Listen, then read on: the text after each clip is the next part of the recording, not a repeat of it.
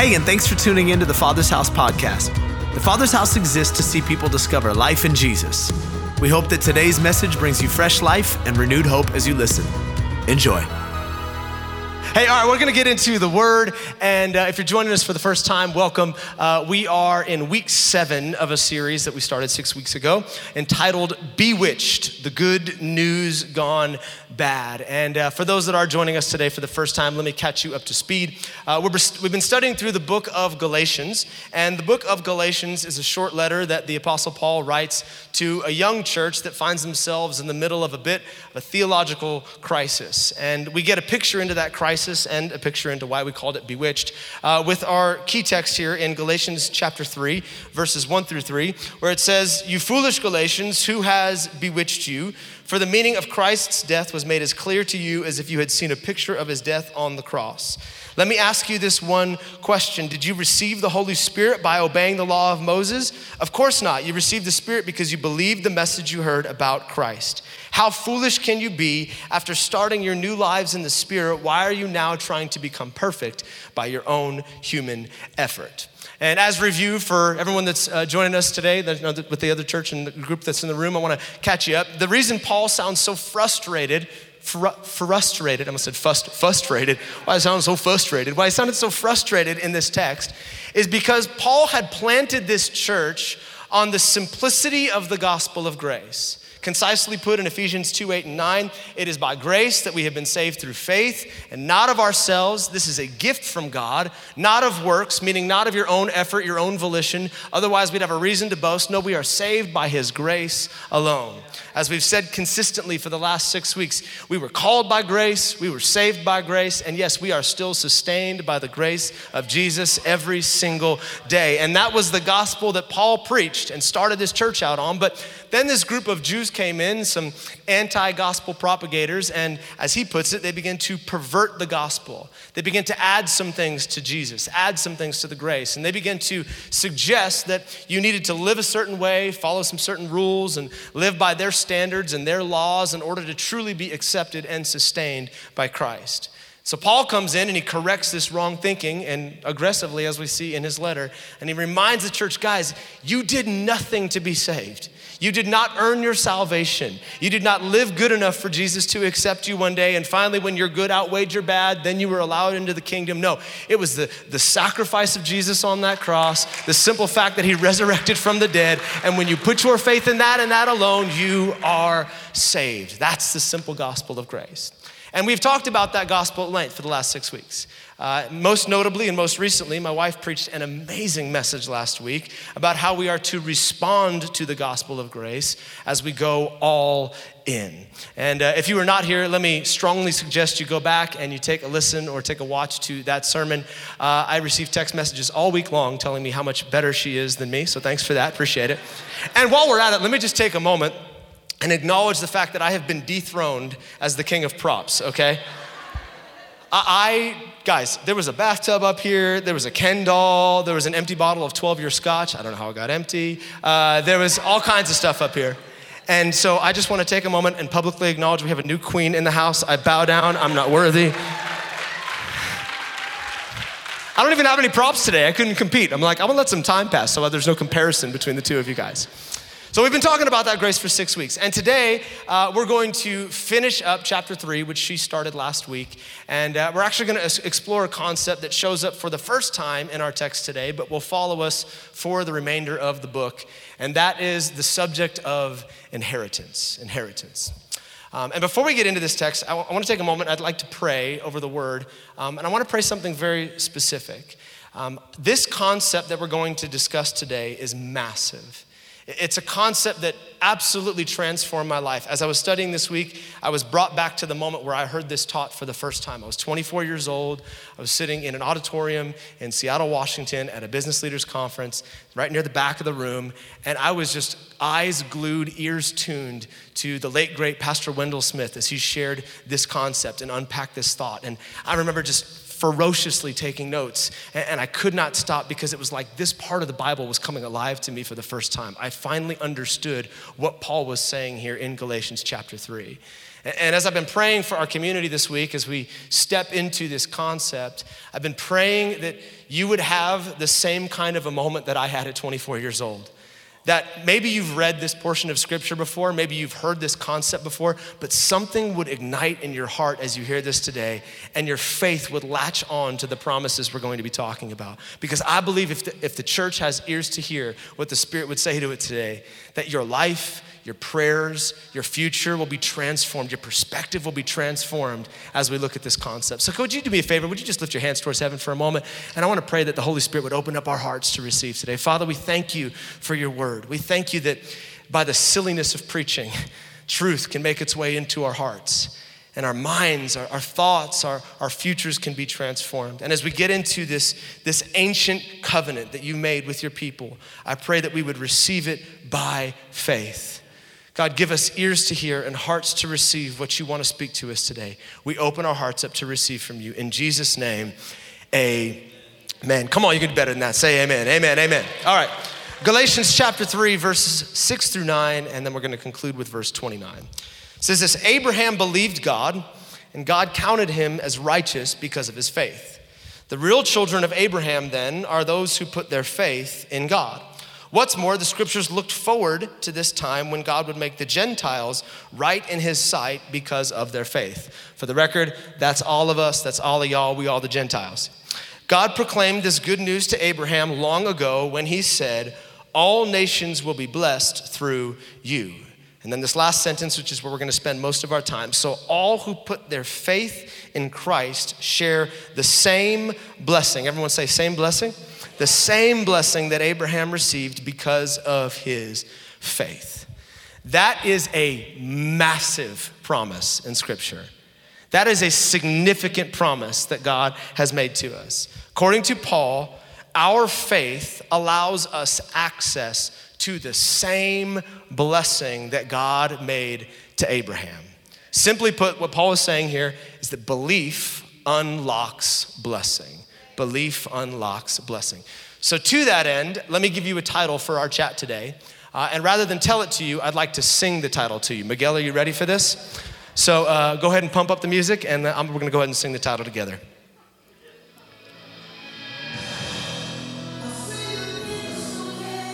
Come on, if you know the lyrics, just sing it out. Smell of wine and sweet perfume. No? No? Take out your phone, maybe a little lighter in here. On and on, stranger. Okay, cut it. Cut it. Everyone not of the chorus. Ready? 1, 2, 3. Don't stop believing. Da-da-da. To that feeling, street lights. Oh no, you don't know the next part. Everyone always knows the first part of the verse. Hey, let's go. All right. I am shocked I have not preached a message with this title yet, but today we're calling it Don't Stop Believing, all right? Don't stop believing. If you remember nothing else from the sermon today, you will remember that moment right there. That song will haunt you for the rest of the day. Don't stop believing. And speaking of songs that haunt you, let me just check. Are there any people in the room today that grew up maybe going to kids' church or Sunday school, and even now as a grown person, you still are haunted by some of the songs that you sang in kids' church? You still remember all the lyrics to them? Okay, let's see if we all went to the same Sunday school class. How about this one? Anyone ever sing this one? Have patience, don't be in such a hurry when you get impatient. Remember that God is patient too, and think of all the times when others had to wait for you. Yeah, I hated that song. I will literally be sitting in traffic, and it's like this ghost from yesteryear comes in that moment. Have patience. How about this one? I'm in the Lord's army. Yeah. In the Lord's army, yeah. I may never march in the infantry, ride in the cavalry, shoot the artillery. I may never fly over the enemy, 'cause I'm in the Lord's army. So dumb. That song is ridiculous. Can we just stop for a moment? You sing that song and I think about like real people that were in the real army, you know? I think about my buddy Bryson right here, who was a Marine, okay? Thank you for your service, sir. But imagine him sitting down with the recruiter. He's like, oh, I'm sorry, I don't need to join. I'm in the Lord's army, so it's like, okay, buddy. But then there is the fan favorite, and everybody sang this song. I don't remember, or I don't care what children's church you went to, this was the jam. Everyone knew this one. It's a little song called Father Abraham, all right? Father Abraham had many sons, and many sons had Father Abraham, and I am one of them, and so are you. So let's just praise the Lord.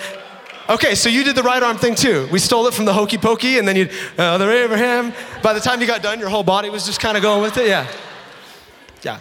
Ridiculous song. In fact, I told my kids about it yesterday at the dinner table, and they're like, that song's stupid. And I'm like, thank God for our kids' church, teaching them some real music. Hallelujah. Weird song, but solid theology.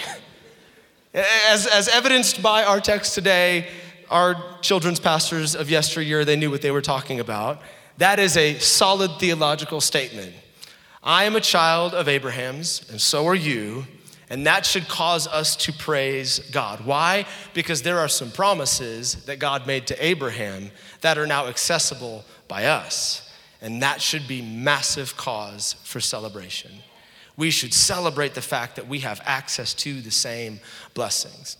As Paul begins to correct the Galatian church here in Galatians chapter 3, he is, in a sense, singing this song to them. He's reminding them that they have access to these blessings. He's challenging the assertion of these Jewish anti-gospel propagators that are suggesting you have to live by a certain set of rules or be a certain way in order to access these covenant blessings that God made to his people, and instead reminding the people that it was not Abraham's obedience to a set of rules that gained him access to God's blessing. It was simply his faith.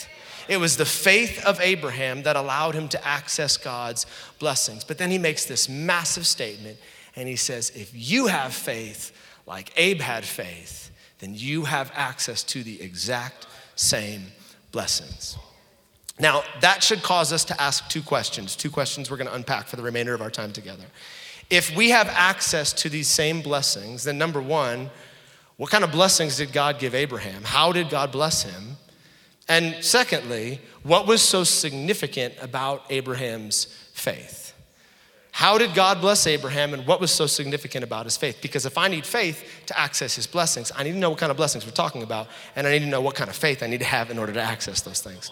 So let's start with the first one. How did God bless Abraham? Well, God came to Abraham in Genesis chapter 12 for the first time, and then he made this covenant blessing. And then in Genesis 13 and in Genesis 15, he began to expound on those covenant blessings and continued to tell Abraham how he was going to bless him. In Genesis 12, he says, I am going to bless you, Abraham, so that you can be a blessing. All of the nations of the earth are going to be blessed through you. And then furthermore, he says, I will bless those who bless you, and I will curse those who curse you. Come on, that's a good promise right there. Next time someone tries to hate on you on social media, like, I'm sorry, you cursing me? God curses you. I'm blessed, hashtag blessed. And then he comes in Genesis chapter 13, and he says, I'm going to give you some land as a permanent possession. You will not be a tenant constantly moving and never being able to settle. No, I'm going to give you land as a permanent possession.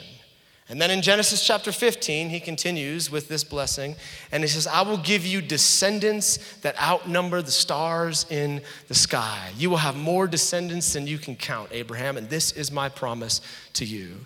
Blessed to be a blessing, a permanent inheritance, and a whole lot of descendants. Now, as we look at that text and we consider those promises, they might feel a bit grandiose, they might feel a bit ambiguous to us. So let me modernize them if I could, because again, these are our promises if we understand what we're talking about here. If I could modernize it, here's what I would say. When God said to Abraham, I will bless you to be a blessing, he is speaking of an abundant provision. He's saying, I will give you more than enough. I am going to take personal responsibility to provide for all of your needs. In fact, let me personalize it. God says to you, I am going to take personal responsibility for all of your needs. You will not have barely enough. You will not have just enough. The goal of God is to give you more than enough resource, more than enough joy, more than enough freedom, more than enough healing, more than enough opportunity, so that your cup runs over, not so that you can store up some more for yourself, but so that all the nations of the earth can be blessed through you. Translation, so that your life is a blessing to other people. So that your life isn't just a blessing to you, but your life pours out onto all of those that you come into contact with, and you are blessing others through the abundance. Furthermore, he says, I will bless those who bless you, and I will curse those who curse you. I will protect this blessing. It is a protected blessing. When the enemy comes against you and tries to steal, kill, and destroy, I love that that was in the baptism testimonies today, everything that God has given to you, it's not him coming against you any longer, he's coming against me, because in the same way I took personal responsibility to bless you, I'm gonna take personal responsibility to protect that blessing. So it's not just promised provision, it is protected provision. But then he goes on to say, I will give you land as a permanent possession. Land as a permanent possession. This speaks to stability. It speaks to deep roots. It speaks to a settler, not somebody who is constantly moving, incapable of staying in one place long enough to produce anything significant because their roots don't have time to go down deep, but people who are settled, people who are stable. Let me just take a moment and preach on this if I could. I think we live in a society that has forgotten the blessing of settling. We live in a world where people romanticize and they praise this nomadic, gypsy-like, wandering existence, never staying somewhere long enough to produce any kind of real lasting fruit. People that are looking for the next opportunity or the next place or the next relationship, never truly learning the blessing of being settled. And that has only been exacerbated over the last year and a half as COVID has ruined everything for a lot of folks. And now everybody's looking for more opportunity where they don't truly have to commit to anything. I don't have to commit to going into an office. I don't have to commit to living in a certain place. I don't have to commit to a certain company. I can go wherever I want to go and I can do whatever I want to do. No one wants to commit to anything anymore. They don't want to commit to a job, a relationship, a city, a church. I see you in here. I know you came from other churches in our city.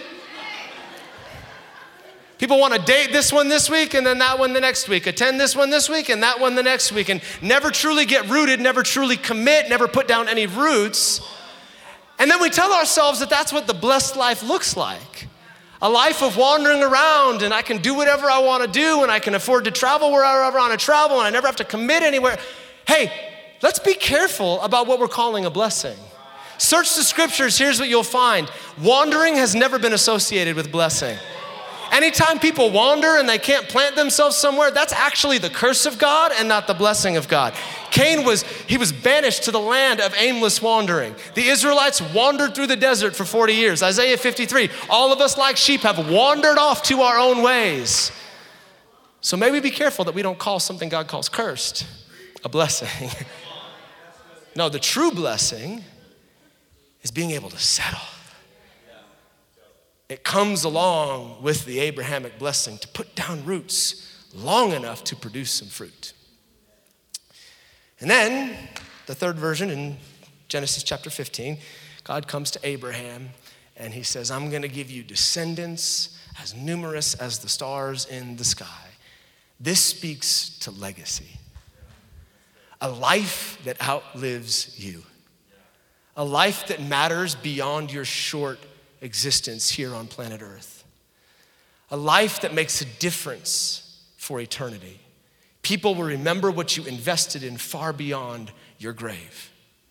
And I know that we got a lot of 20-year-olds and some 30-year-olds at this church, and legacy is probably not on your radar right now. But ask some people in their 40s. Ask some people in their 50s and 60s. Ask Abraham when he was in his 70s when God made this promise to him. There is something deep within the heart of man that longs to make a difference beyond our days here on earth. That longs to make a difference and an impact that isn't limited to our 80 or 90 years while we're here on planet Earth, but something that makes a difference for eternity. As it says in Ecclesiastes, eternity is bound up in the heart of man. There is something inside each one of us that longs to make that kind of a difference. And God is saying to Abraham, that is not a carnal desire. That is not your ego or your pride that wants to make a difference. That's something I placed in your heart. And part of the blessing that I am giving to my people is that you will live a life that outlives you. You will live a life that makes a difference for eternity. Protected provision. Deep roots, a life of legacy. This is the Abrahamic covenant blessing that God gives to his people. This is not some kind of like name it and claim it, blab it and grab it kind of prosperity theology. We're like, okay, I'm just gonna be blessed.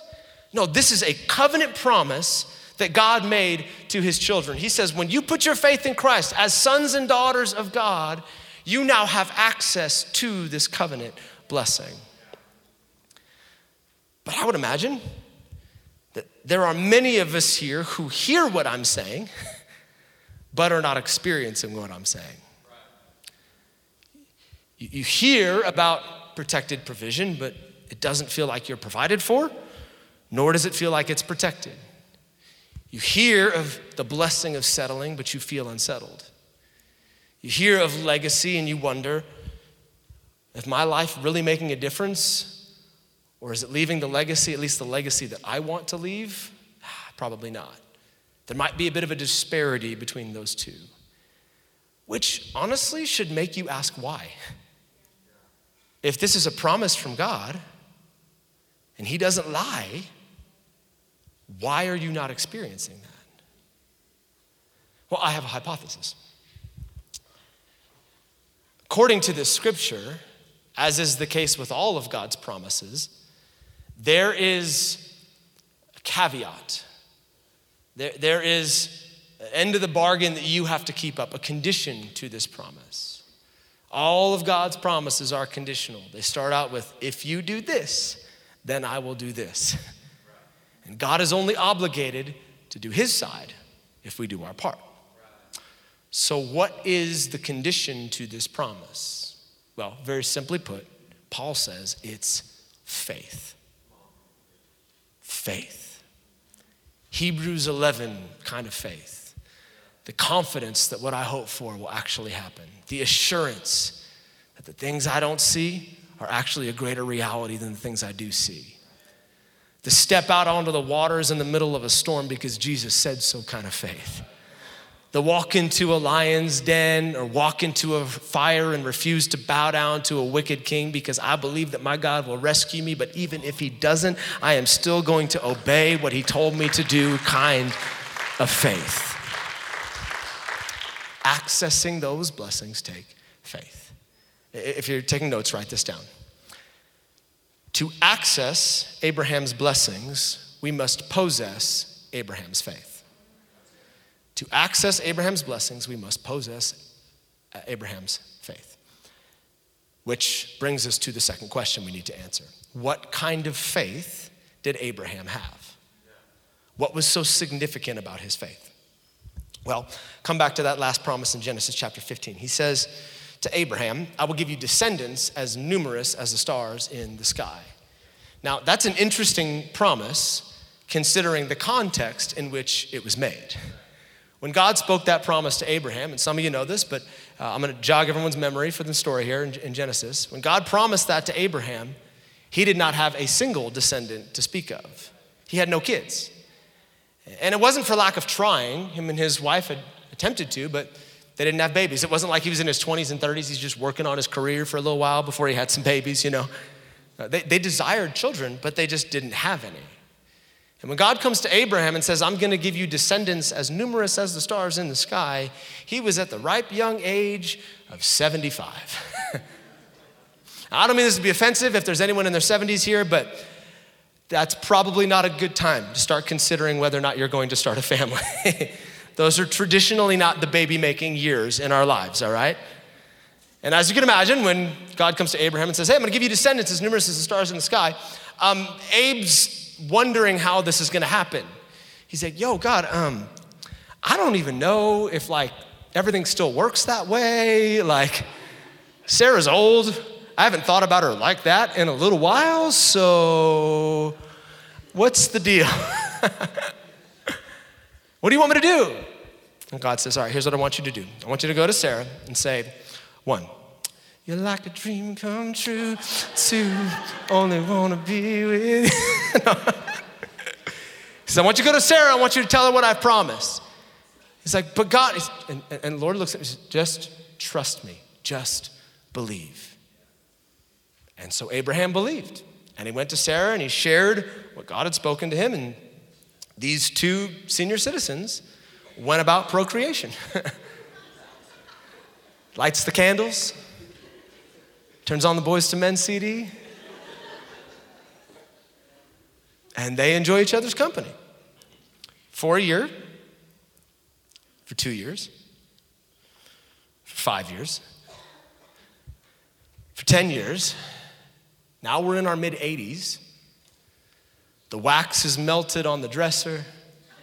The CD is skipping. It's been played so many times. Amen.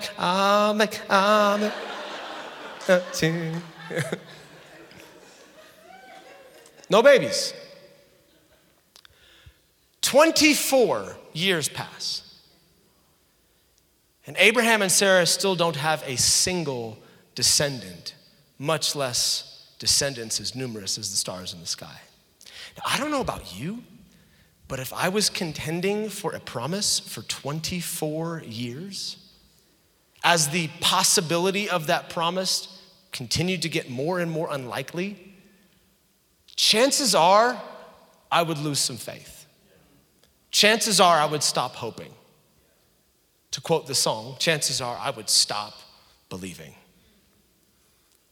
But not Abraham. Not Abraham. 24 years, and Abraham's faith remained steadfast. 24 years, and he never stopped believing. In fact, the Apostle Paul gives us a bit of a glimpse into the kind of faith Abraham carried through this entire season in Romans 4, where he says, even when there was no reason for hope, Abraham kept hoping, believing that he would become the father of many nations. For God had said to him, that's how many descendants you will have, and Abraham's faith didn't weaken, even though at about 100 years of age, he figured his body was as good as dead, and so was Sarah's womb. He never wavered in believing God's promise. In fact, his faith grew stronger, and in this he brought glory to God. He was fully convinced that God is able to do whatever he promises. Yeah, I did that too when I read that. I'm like, yeah, go Abraham. But this is crazy faith. This kind of faith makes no logical sense. Put that scripture back up on the screen for a minute, because I think sometimes we read these scriptures and we're like, oh, underline, highlight, lipstick, Instagram, verse of the day. Oh, this is amazing. But can we just stop and consider the gravity of what we just read for a moment? Like, he never wavered? Really? Never wavered. 24 years. All those trips to Walgreens, getting pregnancy tests, every single one of them negative, never wavered. Never. His faith only grew stronger the longer that he waited? What? Even though he was as good as dead, and so was Sarah's womb. Wouldn't recommend using that one on your wife, but it grew stronger the longer he waited. What kind of faith are we talking about here? And before we start applauding his faith, let us remember that it is this kind of faith God is mandating we have if we're going to have any kind of access to Abraham's blessings. The kind of faith that grows stronger while we wait for the promise to come to pass. The kind of faith that doesn't waver even though we still haven't seen an answer yet.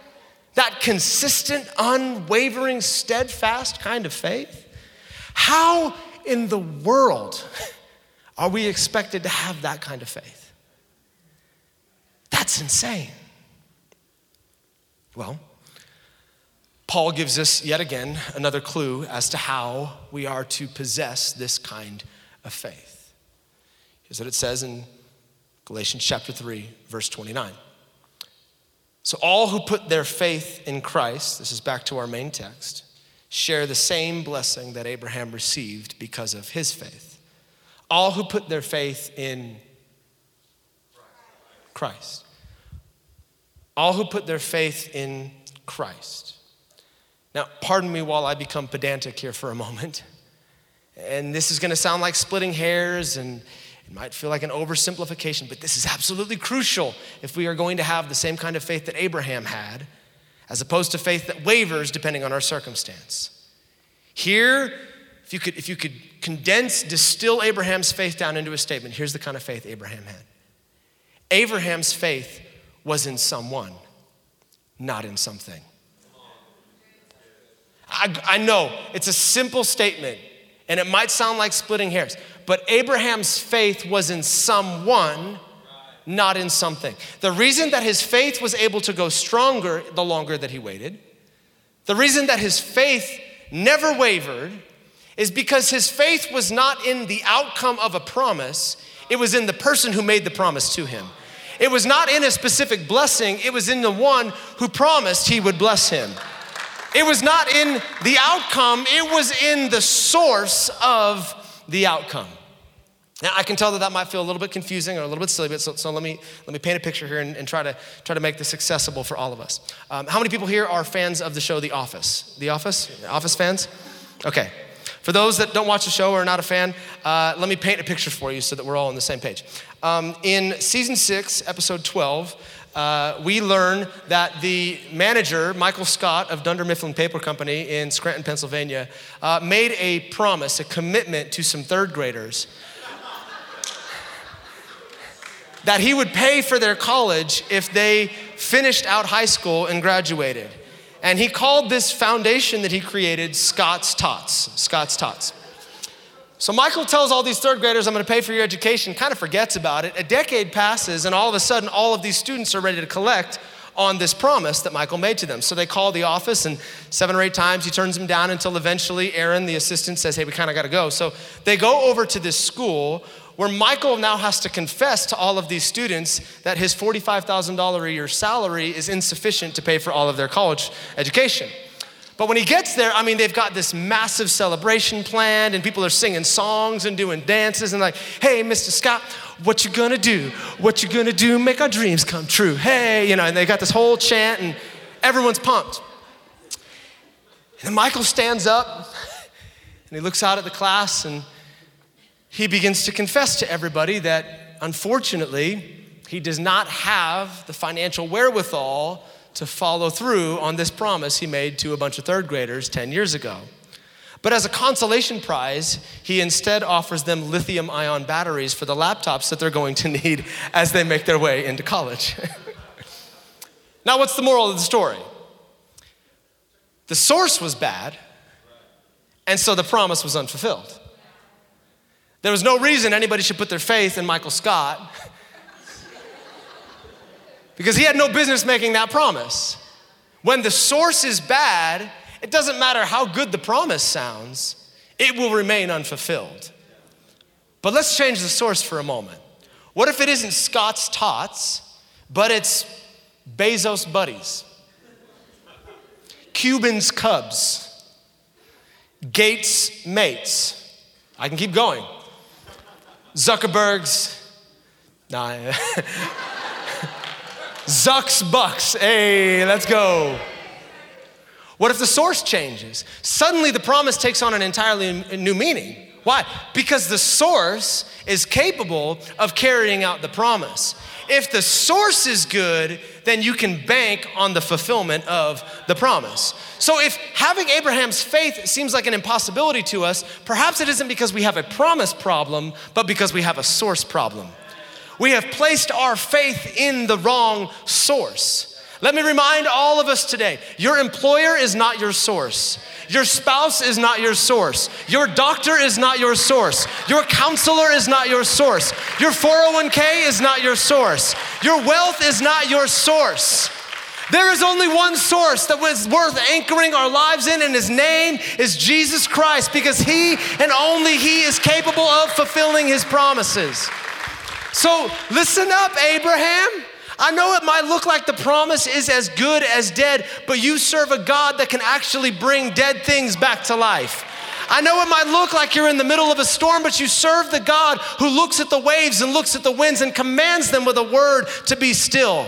His voice, it says in Psalms chapter 29, it thunders above the waters. It twists the mighty oaks. It splits the cedars. One word from God and you can bank on the fact that his promise will come to pass. He is not a man that he should lie, nor a son of man that he cannot tell the truth. If he said it, he will perform it, because he is God. That is who he is. The source is good for the promise. If the source is good, then the promise is good. I'm out of time. So let me ask this, as the band comes and we conclude. Let me do that thing I do every single time I preach that annoys all of you, but I do it every time anyway. I'm gonna ask you that question that I want you to wrestle with based on everything that we just discussed, and force you to come face to face with the fact that maybe this is not your experience right now. So here's the question, in light of the text, in light of the title. What have you stopped believing? In light of promised provision, in light of deep roots, in light of a lasting legacy, what have you stopped believing? Has time proven to be an enemy instead of a catalyst to build your faith all the more? Has the idea of God's provision, of joy, of freedom, of resource, of opportunity, has that slipped away and you've begun to doubt whether or not you're a candidate for his provision?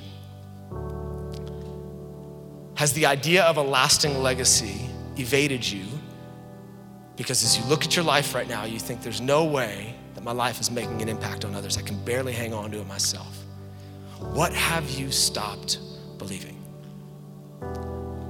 As I prayed this week and I considered this text, I tried time and time again to get myself back to that space, sitting in an auditorium in Seattle where I heard this for the first time. And I just began to stir my faith again and remind myself, this is not just some cute idea in scripture. This is a promise from God. It is promised that we will live in this. And I started making some declarations. Father, I thank you that our church is gonna be blessed to be a blessing. I thank you that the community of the Father's house is going to be a community of abundance, that we will have more than enough so that we can allow our abundance to spill out onto the lives of other people. God, I thank you that we're gonna have more than enough freedom. We're gonna have more than enough resource. We're gonna have more than enough opportunity so that we can open doors and bless other people. And that blessing is not gonna be taken out by the enemy who doesn't like to see what's happening in our community. No, it is a protected promise. It is protected provision.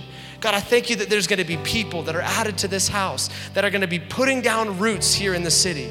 They will not be transient in nature, tenants all the time and never owning anything, but God, they're gonna be settled here until they see Isaiah 62 come to pass, until they see the reputation of a city changed because the godly exist there. God, I thank you that this will be a community that has a legacy, that it will outlive us, that our children's children will still walk in the fullness of what you're doing starting now in this community. I just begin to make some declarations over our church because that is our inheritance. That is your inheritance. That is my inheritance. And if you doubt that, then let that annoying little prophetic song from Kids Church ring loud and clear in your ears. Father Abraham had many kids, and you are one of them. And so am I.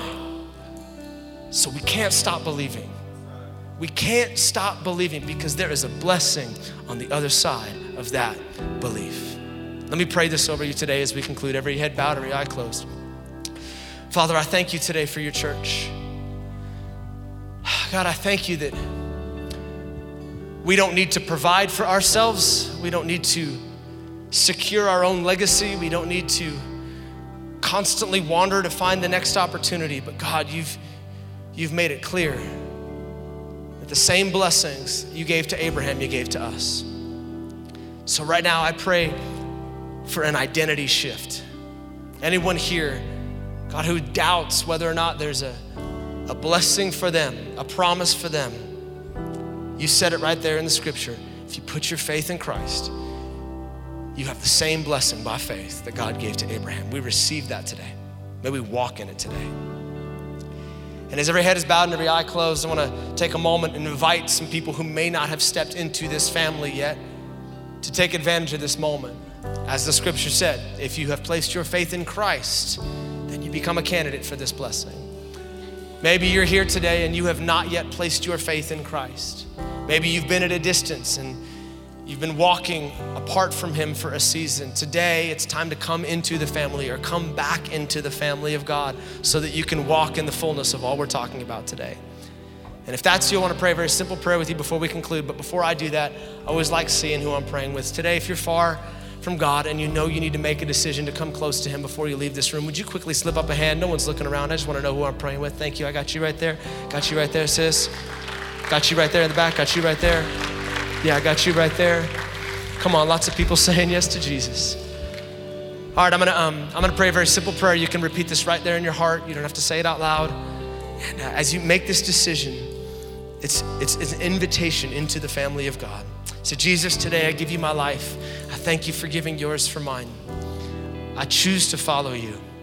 I want to be one of your kids. I want to walk in your ways. I believe you are who you say you are. I confess my sin and I receive forgiveness. Help me to follow you from this day forward, to be your disciple and to walk in your ways until that moment I see you in heaven. You look me in the eyes and you say, well done, good and faithful servant. Enter into the joy that is set before you. You have all of me today. And I pray this in Jesus' name. Amen. Amen. Come on, can we just thank God for every one of those making a decision? Come on, you can do a little better than that.